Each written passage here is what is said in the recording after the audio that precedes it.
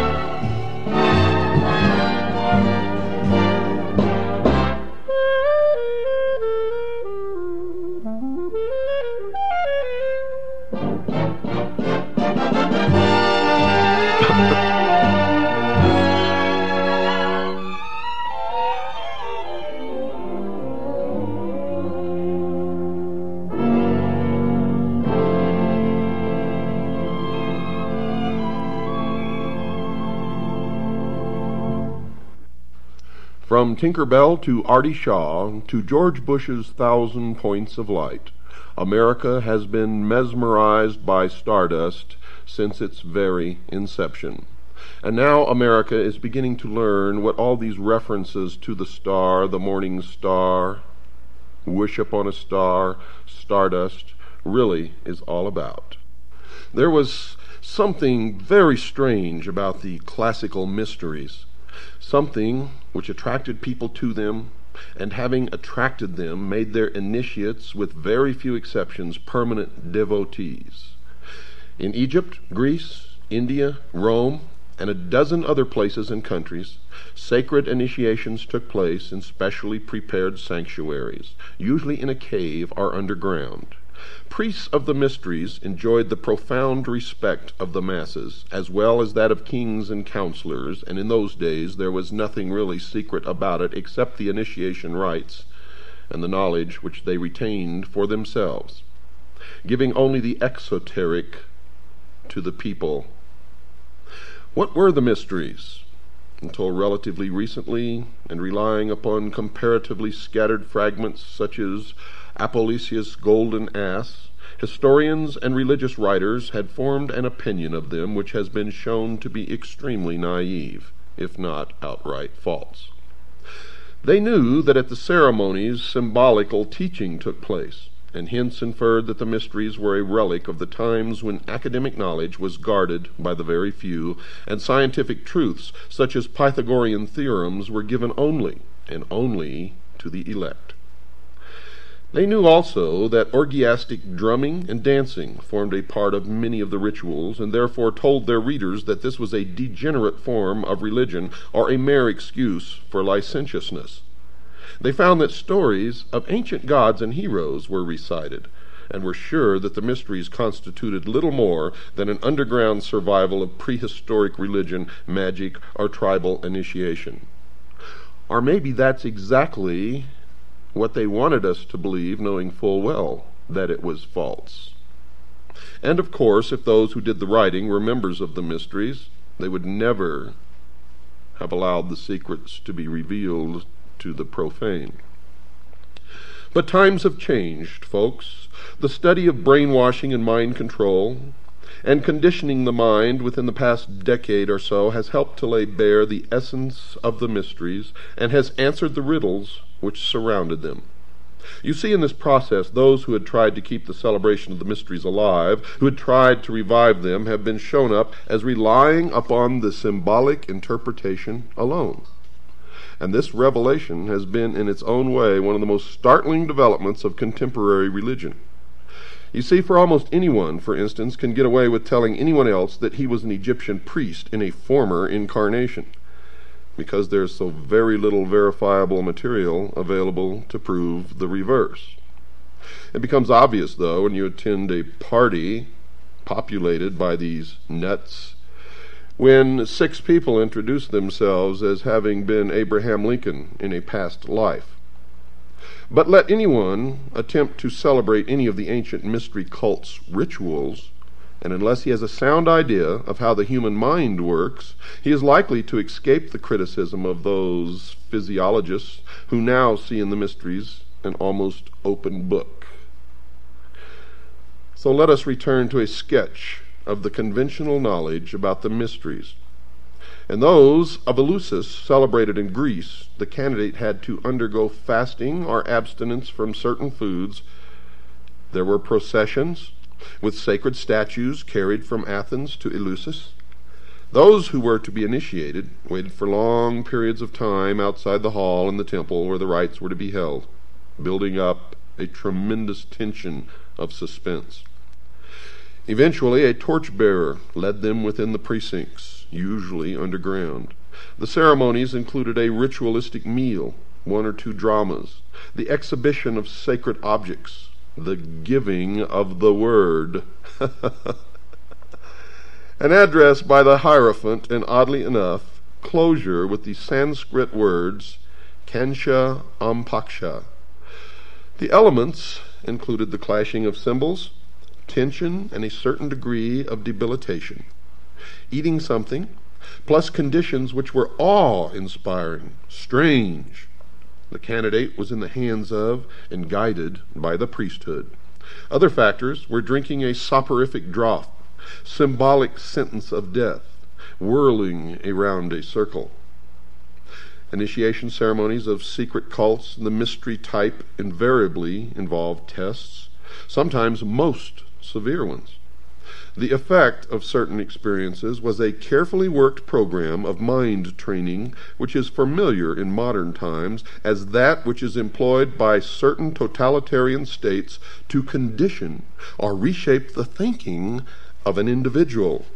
Are you listening to me, all you Freemasons out there who think that you're so smart? Well, you're not. This process produces a state in which the mind is pliant enough to have certain ideas implanted, ideas which resist a great deal of counter-influence. This was the secret of the mysteries, this and nothing else. Echoes of such training are to be seen in the rituals of certain secret societies without mystical pretensions which survive to this day. Trials, terror, expectancy, drinking, and the rest. That this fact was known in the past, folks, is evidenced by the words of Aristotle, who was exiled because he was said to have revealed something about the mysteries, and he said this, quote, "Those who are being initiated do not so much learn anything as experience certain emotions and are thrown into a special state of mind," unquote. Well, what was this special state of mind? Folks, it was a plasticity in order that the conditioning might take permanent root. The psychologist William Sargant, the greatest authority on this subject, says in his classic Battle for the Mind, quote, "It seems, therefore, that there are common final paths which all individual animals, though initial temperamental responses to imposed stresses vary greatly, must finally take. If only stresses are continued long enough, this is probably the same in human beings, and if so, may help to explain why excitatory drumming, dancing, and continued bodily movement are so much used in such a number of primitive religious groups. The efforts and excitement of keeping the dance in progress for many hours on end should wear down, and if need be, finally subdue even the strongest and most stubborn temperament, such as might be able to survive frightening and exciting talk alone for days or weeks," unquote. Now, understanding what I just read to you, this quote from Battle for the Mind by William Sargant, can you still say that music plays no part in the conditioning of the mind? That the words in the music is not being entrapped by the subconscious of those young people who dance for hours listening to this music? If so, I think you'd better rethink that position,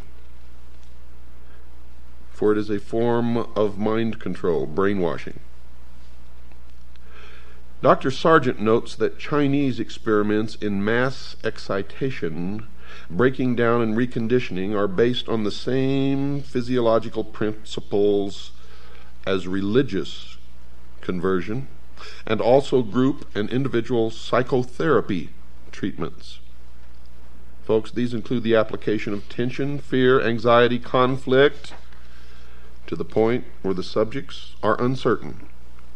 And in this state, suggestibility is increased and the old pattern of behavior is disrupted. The fact that the devotees of the mysteries were thoroughly conditioned to them and felt that they were important in their lives is seen in much historical evidence. Even in the 4th century of the Christian era, the Greeks were insisting that they, quote, would consider life unbearable if they were not allowed to celebrate those most sacred mysteries which unite the human race, unquote. Now, the work of those who have pointed out the function of the mysteries as mind training and conditioning has, of course, evoked no answer from those who still think that the rituals are mere symbolic representations of knowledge or of facts. And indeed, they cannot admit this simply because they would be admitting their own foolishness and stupidity in the process. So they will resist at all costs and continue to go to their meetings, for to do otherwise would be to confront their own fallibility. And in human nature, that is one of the most difficult things for any individual to do. We all realize that. It's interesting to note, folks, that the ecstasy which is produced by excitatory methods and is followed by manipulation of the mind is still sought by members of many secret cults who are aware of the scientific explanation. You see, irregardless, even when they know this, they still seek it out, because for them it fulfills some terrible need way down deep inside their gut. Their reaction is that the experience may well be induced by physical methods, but in spite of that, and this is what they say, quote, "It is nothing less than actual spiritual communion with a supernatural power," unquote. This is the point at which scientists and mystics cannot agree. The mystic feels sure that he has experienced something sublime, and who's to say that they haven't? For if you have not experienced it, you have no basis upon which to make a decision. But to experience it is to put yourself in a position to be controlled by others. So we are in a quandary now. How do we explore this? The scientist tells the mystic that it is an illusion. He just simply will not believe it. The situation reminds one of the time when someone produced the soul of a departed relative to tell a spiritualist that there was no life after death. Although this is alleged to have happened in Ireland, one can visualize it taking place easily enough in the mutually heated atmosphere of scientists versus mystic anywhere in the world. The orgiastic side of the mysteries also has a place in the sphere of psychology.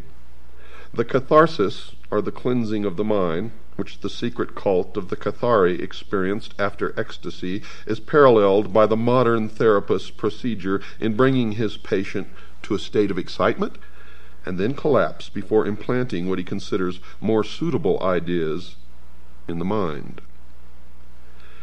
Christianity, of course, has not been behind in its use of the mystery system for initiates, for it was not until AD 692 that every believer was ordered to be admitted to the worship of the Christians, following the period when it was thought advisable to celebrate certain parts of worship in secret. You see, Christianity in the beginning was a secret society itself, and the correct name for it was the Friendly Open Secret Society, although in the beginning there was nothing open about it. Traces of this survive in such customs as that of the Greek Orthodox Church, where the priest celebrates divine worship behind a curtain, which is only taken away during the elevation of the host. Quote, "Since at that moment the worshippers prostrate themselves and are not supposed to see the holy sacrament," unquote. The reason given for the secrecy of the practice of the Christian cult gives a clue in explaining that the celebrant must be prepared by expectation.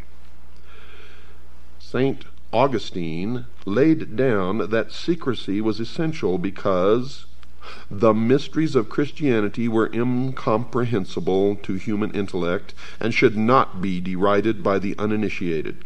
Secondly, because this secret produced greater veneration for the rites.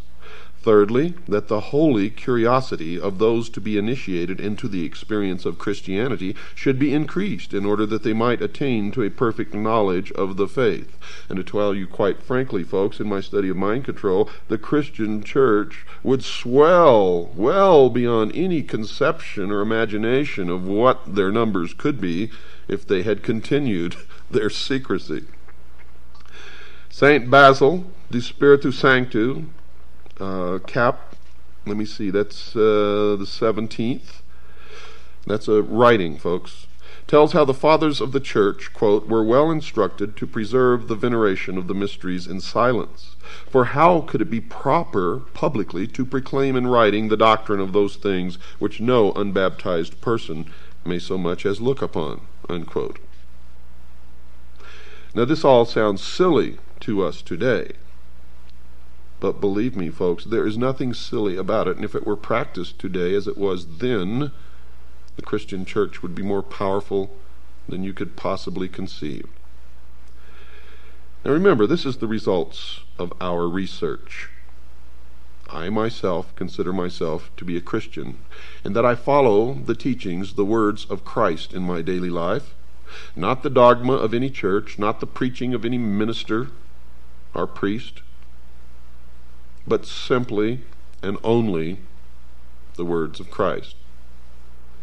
Seated upon the foundation of that which God gave us early in our history, the moral code called the Ten Commandments, as they were originally given to Moses and not as they were changed by man in the form of the Pope.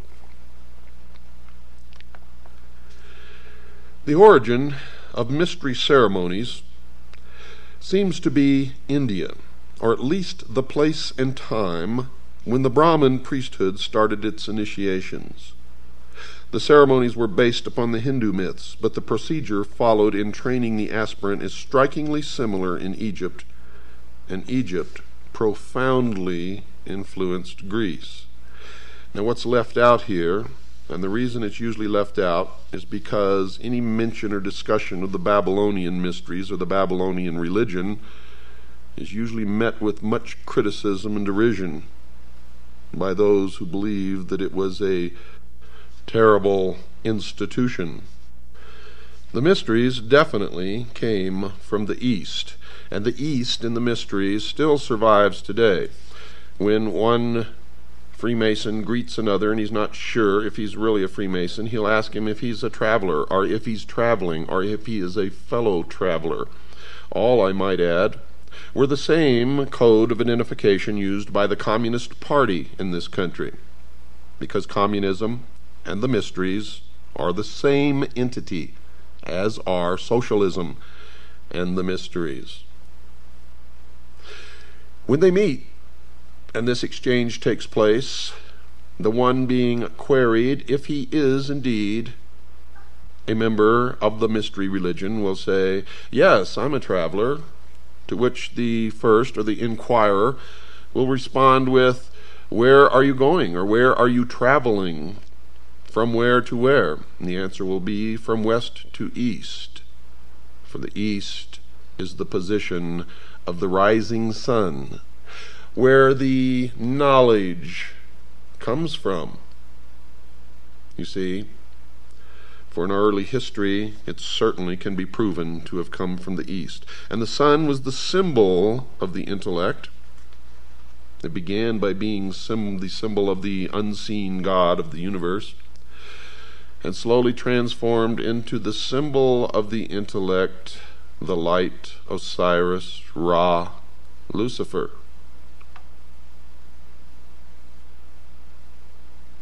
Prayer, fasting, and study were the first requirements when the Indian candidate prepared himself for the trials which were before him.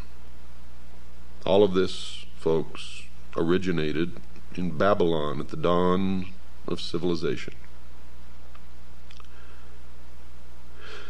For the actual sight of the great gods and for the final word or teaching which would be implanted in his mind when it had become sufficiently prepared to receive it. And if the weather was cold, he would have to sit in the snow or rain, naked. In the torrid heat, he sat in the full blaze of the sun with 4 fires built around him to give additional heat. And this was the first part of the undertaking, while he repeated prayers and repetitions, which included the invocation for his complete conversion. This latter concentration, folks, upon the desires of the candidate is applied in more than one of the mysteries. Some of the initiation ceremonies were cruel and painful. Coupled with the word which is given during the ceremonies, it means that the power of suggestion is being applied continuously and should penetrate into the mind at every moment when it is able to receive it. This period of dedication was succeeded by one in which he visited the underground cave of initiation, and when it wasn't in a cave, it was in a tomb or a crypt, such as the pyramids of Egypt, which were never tombs of pharaohs, but were, from the beginning until the end of their use, they were temples of initiation. Passing through a tunnel of complete darkness, the initiate emerged into the cavern, where 3 priests, dressed as gods, awaited him in resplendent and intimidating array. After being addressed and partaking in the oration of prayers, the initiate walked rapidly around the temple several times, this called circumambulation, and was then carried through several subterranean and unlit caves. During this time there were wails, screams, and shouts from every side, while illuminated specters and other horrors abounded. At the end of this terrible experience, the aspirant came to 2 doors, which, when thrown open to the sound of the sacred conch trumpet — the conch, folks, is a shell — revealed a scene of brilliance and glory. This hall was full of every delight in the form of pictures, music, and perfume. The initiate walked to an altar in the room, where he was again harangued and presented with his 7-fold cord, which marked his passing through the initiation. Now, if we compare these proceedings with those which were said to be carried out among the Egyptians, the parallelism is startling even today. The candidate was taken to a well, which he had to descend until he came to a tunnel. Torch in hand, he passed through a door, which closed with a resounding noise, as if never to be opened again. He was met by frightful figures, which offered him a last chance of going back. Then he passed through a fire, swam through a dangerous underground stream, and as soon as he reached a door and touched a ring to open it, a blast of air blew out the lamp, which gave the only available light. Some type of machine swung him over a bottomless pit, and just as he was on the point of exhaustion, an ivory door opened, and he found himself on the threshold of the resplendent temple of Isis. Here the priests received him into their company. After this series of tests, he had to undergo fasting and what would nowadays be called indoctrination, before he could be considered completely initiated into even the 1st degree. The foregoing experiences were followed by the higher degrees, those of Serapis and Osiris. And in the process, the wives of the priests would tease him and cajole him and try to get him to make love to them. And if he successfully resisted, then he could say that he had passed all the tests. But if he succumbed to their advances, he was not considered worthy. It is needless to outline the beliefs and methods used in the Chinese, Japanese, South American, and other mysteries, because while the legends which are inculcated may vary in some way, they are all essentially and basically the same. The training hardly varies at all. The real mystery of the mysteries, folks, is how and when man first discovered the use of certain procedures to condition other men and thus rule them and control them, and whether the discovery was instantaneous or gradual, or simultaneous or at different times and places. But one cannot date doctrines as one can archaeological finds by radioactive carbon dating. And so you've reached another milestone in your education into the mysteries, and this program is only half completed. And again, I must remind you that we have just begun, for we are essentially covering 6,000 years of the history of a hidden religion known simply as the Mysteries. To Christians it is Mystery Babylon. To others it is called the Invisible College. In all cases, it belongs to those who consider themselves in possession of the only truly mature minds, and thus the only ones capable of knowing certain advancements in technology, sociology, and many, many other things. They call themselves the guardians of the secrets of the ages. And I can assure you, folks, they are in complete control of all elements of our society, military, and government at this time. So it is essential that you learn these facts about them and their organization so that we can decide our future. Don't go away, folks. We've got to take a short break. I'll be right back right after this pause.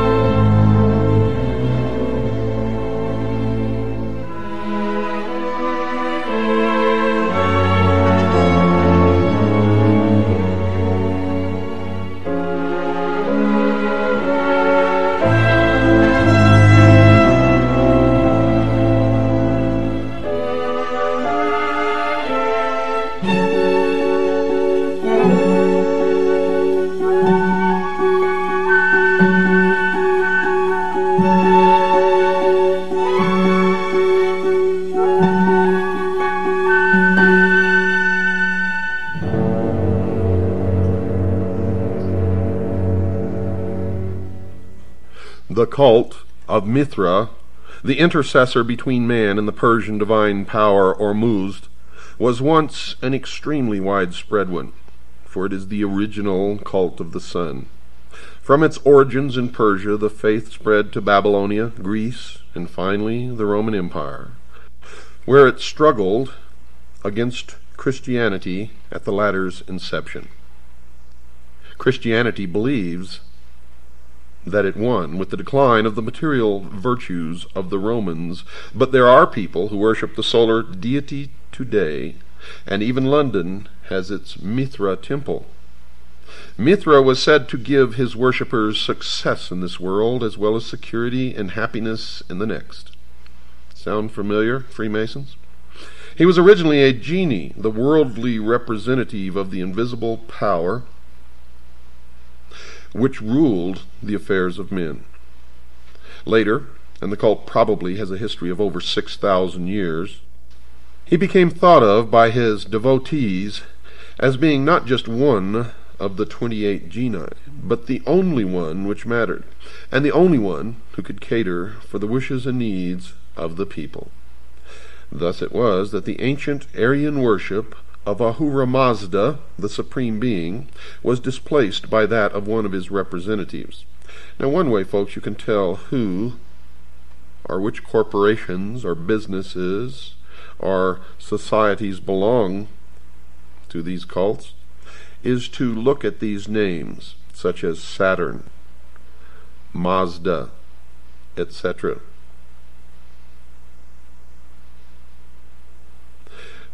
Ahura Mazda, the Supreme Being, was displaced by that of one of his representatives, although archaeological research has produced little to give a clear picture of the rituals and beliefs of the Mithraists. A considerable amount of secret lore still survives in the East, from India to Syria, which gives one a good idea of exactly how the members of the cult thought and just exactly what their magical ceremonies were. 3 ritualistic objects are used by Mithraists: the crown, equivalent to the sun and power of the supernatural kind; the hammer or club, symbolizing creative activity of mankind; and the bull, which stands for nature, virility, increase. By the proper understanding of these objects and just exactly what they represent, Mithraists have it that the ordinary man can transcend his environment, can become great or successful, or can achieve what he wants to do, and enters a delightful afterlife. What must he give in exchange? Nothing but worship to the principle which presides over all destiny and control to the priests of the religion. Now let's regress just a moment and let me explain to you why the bull. Throughout the ancient world you see the symbology of the bull. Now you have to remember this history goes back 6,000 years, the first 2,000 of which, looking back, is the Christian era. Now remember, this is the age of Pisces, or the two fish. The 6,000-year period started in antiquity when the sun was in Taurus, or the bull. That is the meaning of Baal, or Baal. The golden calf was the representation of the house of the sun, or the age of the bull, or Taurus. It was really the same old mystery religion, the worship of the unseen God of the universe, represented by the sun, which over the centuries and the millennia has become the worship of the intellect, with the sun the representation of the light, or Lucifer, the one who gave man the gift of intellect.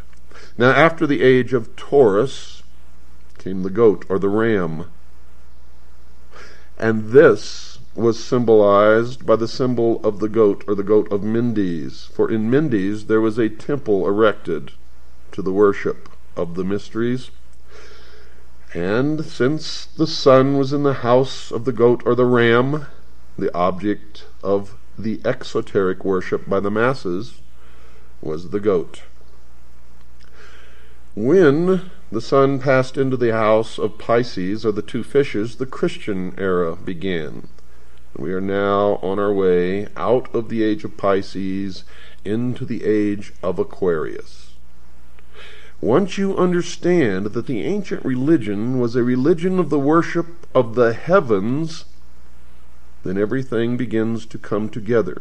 And when you understand that they ceased believing in an all-powerful, unseen God, or hidden God of the universe, and became essentially pantheists, believing that everything is God, they call this nature, or the natural way, then you can understand how man became to worship the intellect, and the symbol which used to represent the unseen God of the universe came to represent the intellect, the use of which will bring man to the state of apotheosis, where man himself will become God.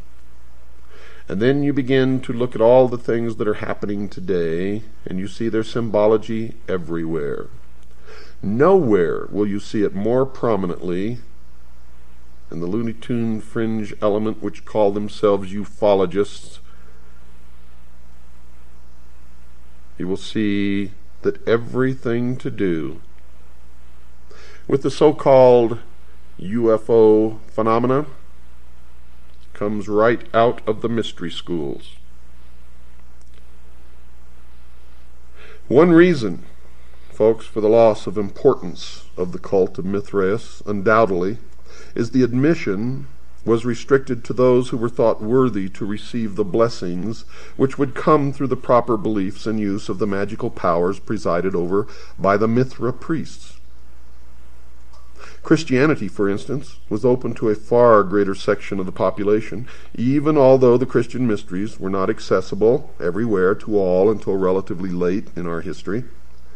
At the same time, some of the Mithraeus ceremonials were of such obvious emotional appeal that scholars are agreed that the purely ritualistic side of Christianity owes much to those of the sun god of the Persians, and if you've been listening to this program, you already know that Christianity was actually merged with the religion of the worship of the sun into what is now known as the Vatican. The lowest degree of initiation was known as the sacrament and could be administered to anyone, theoretically, who could be relied upon to keep a secret and who would eventually develop into a regular and devout worshiper. This degree was called that of the crow, and it symbolized, according to present-day Mithraeus, the death of the new member, from which he would arise reborn as a new man, and today the crow is known as the phoenix. This death, or symbolic death, spelt the end of his life as an unbeliever, and canceled his allegiance to former and unaccepted beliefs.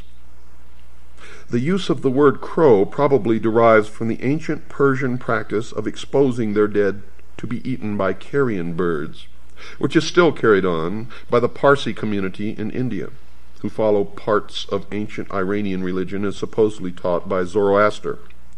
But if the crow symbolized death, it was also the delegate privileged to take over the human body after death. Of course, this meant that in a sense it was superior to humanity. Thus it was that the members of the cult was superior to the ordinary run of mortals. They believed themselves to be a separate race of man, and still do. The candidate descended 7 steps into the temple, which was an underground one, fashioned in the shape of a cavern, and made to look as much as possible like a natural cave. Initiation tests now took place. The newcomer was pursued by wild beasts, priests in animal skins, demons, and all sorts of terrors. He had to fast for 3 days. In this debilitated, altered, and plastic state, he was given a lecture by a priest on the responsibilities which were now his. Among these were the necessity to call brother only those who had been initiated. In the words of a Freemason today, whose son I happen to know, "If you are not one of us, you are nothing." Those words were spoken to his son when he asked his father why the Freemasons that he knew and his father were persecuting a local businessman and trying to drive him out of business. Now bear in mind that his son was not a Freemason. Let me say those words again for you folks. Quote, "If you are not one of us, you are nothing." Unquote. All family ties were severed. Nothing mattered except doing one's job well and carrying out the worship of Mithra. The final ceremony took place amid the clash of cymbals, the beating of drums, and the unveiling of a statue of Mithra himself. This latter showed Mithra as a man carrying a bull by the hind legs. Now the symbolism of this piece of sculpture was explained to him. The bull, in addition to symbolizing fecundity, was representative of animal passion, and it was also the house in which the Son dwelt in the first 2,000 years of the religion. It was through invocations to Mithra that mankind first discovered how to overcome this force and how to discipline himself. Therefore, the secret of religion was partly that the worshipper must restrain himself physically in order to attain power over himself and over others. And this is the mystery of the Sphinx that man has been trying to decipher since man discovered the Sphinx in the modern world. It is simply this, that man is nothing but an animal with a brain, with an intellect. It is to remind us, folks, it is to tell us that no matter what you think or how high you get, you are still nothing but an animal with an intellect. Period. This graphic teaching of the diversion of sexual power into psychic channels shows that the Mithraists followed in essence the pattern of all mystery schools which believed in the production of power through discipline. In this they are clearly distinguished from the more primitive and less important orgiastic schools which merely practiced indiscriminate indulgence, mass immorality, and so on.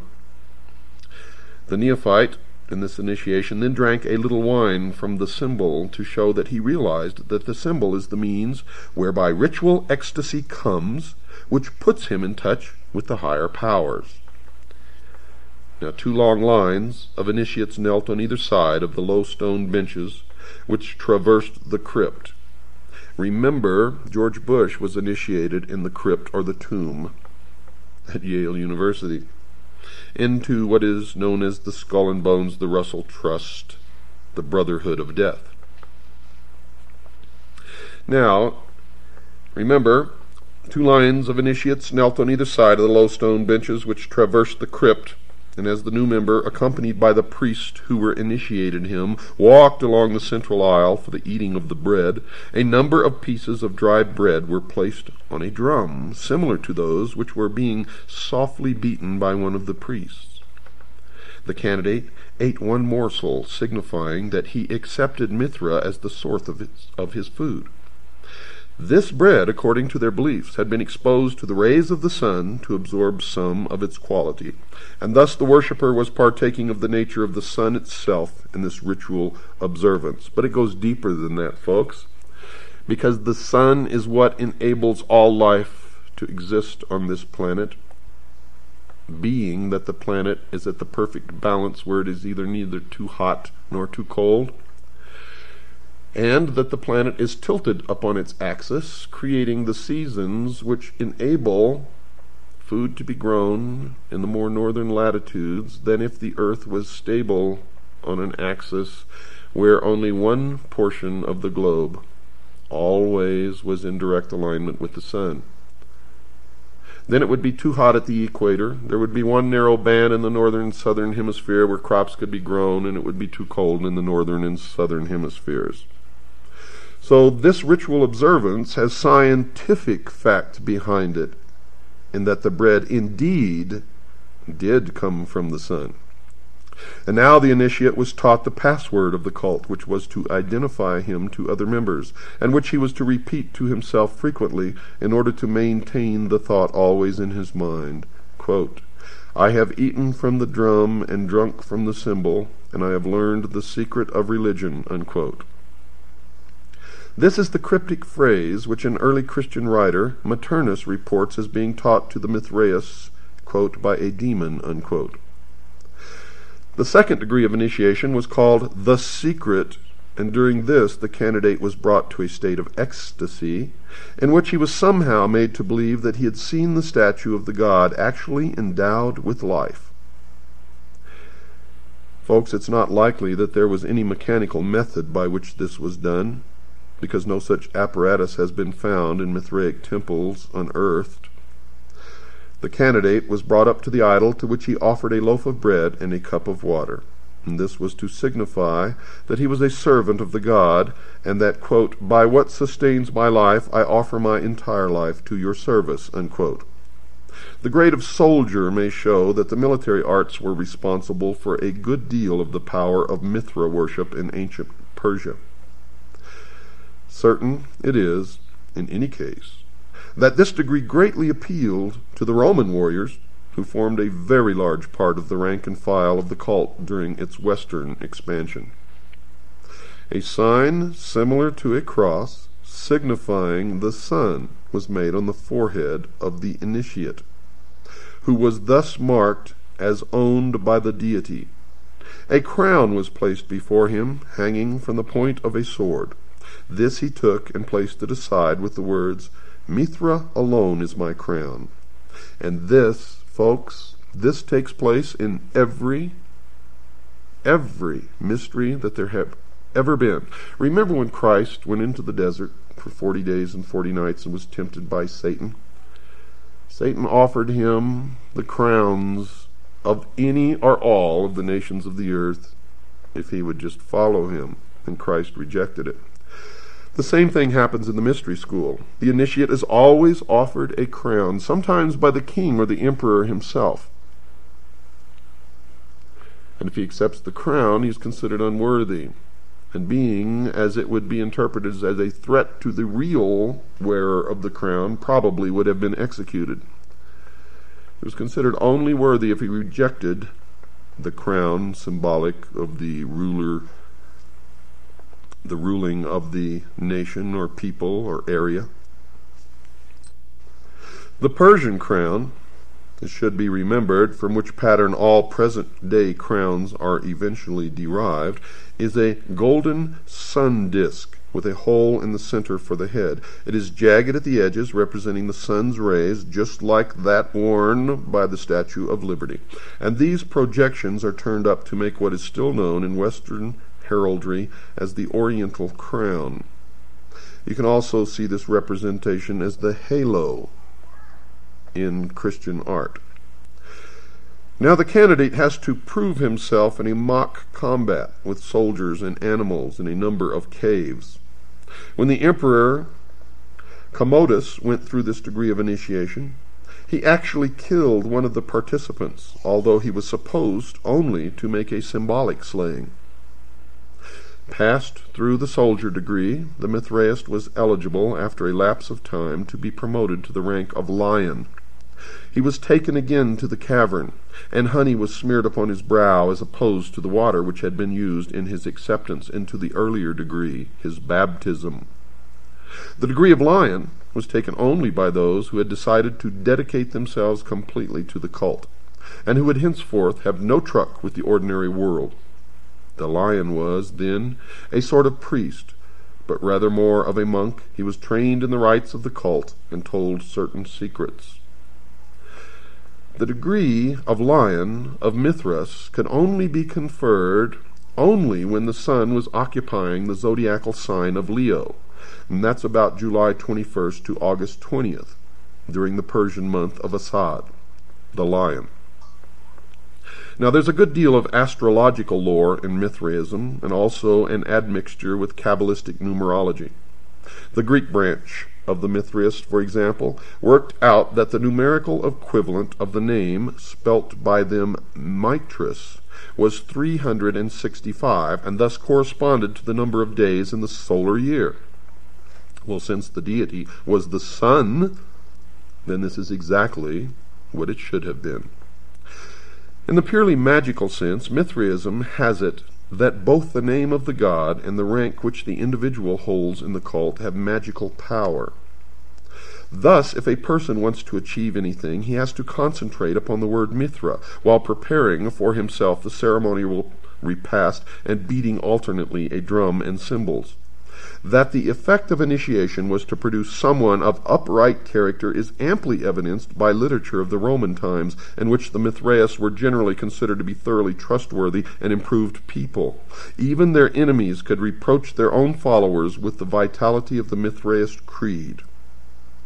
Tertullian, in his De Corona, which is Latin for the crown, which he composed in the 3rd Christian century, upbraids the Christians, inviting their attention to the Mithraists as examples. De Corona actually means the crown of thorns. You, his fellow warriors, should blush when exposed by any soldier of Mithra. When he is enrolled in the cave, he is offered the crown which he spurns, and he takes his oath upon this moment, and is to be believed. Through the fidelity of his servants, the devil puts us to shame, he said. Now there were 7 degrees of initiation in all, although there are some branches of the ecstatic side of the lore, which include certain others, making the total 12. After lion came the Persian, then the runner of the sun, then father, and finally father of fathers. The 12th degree, it is said, is king of kings, and where have we heard that before? And properly, this can be held only by the supreme king, and preferably the Shah-Hinshah, or the king of kings of Persia.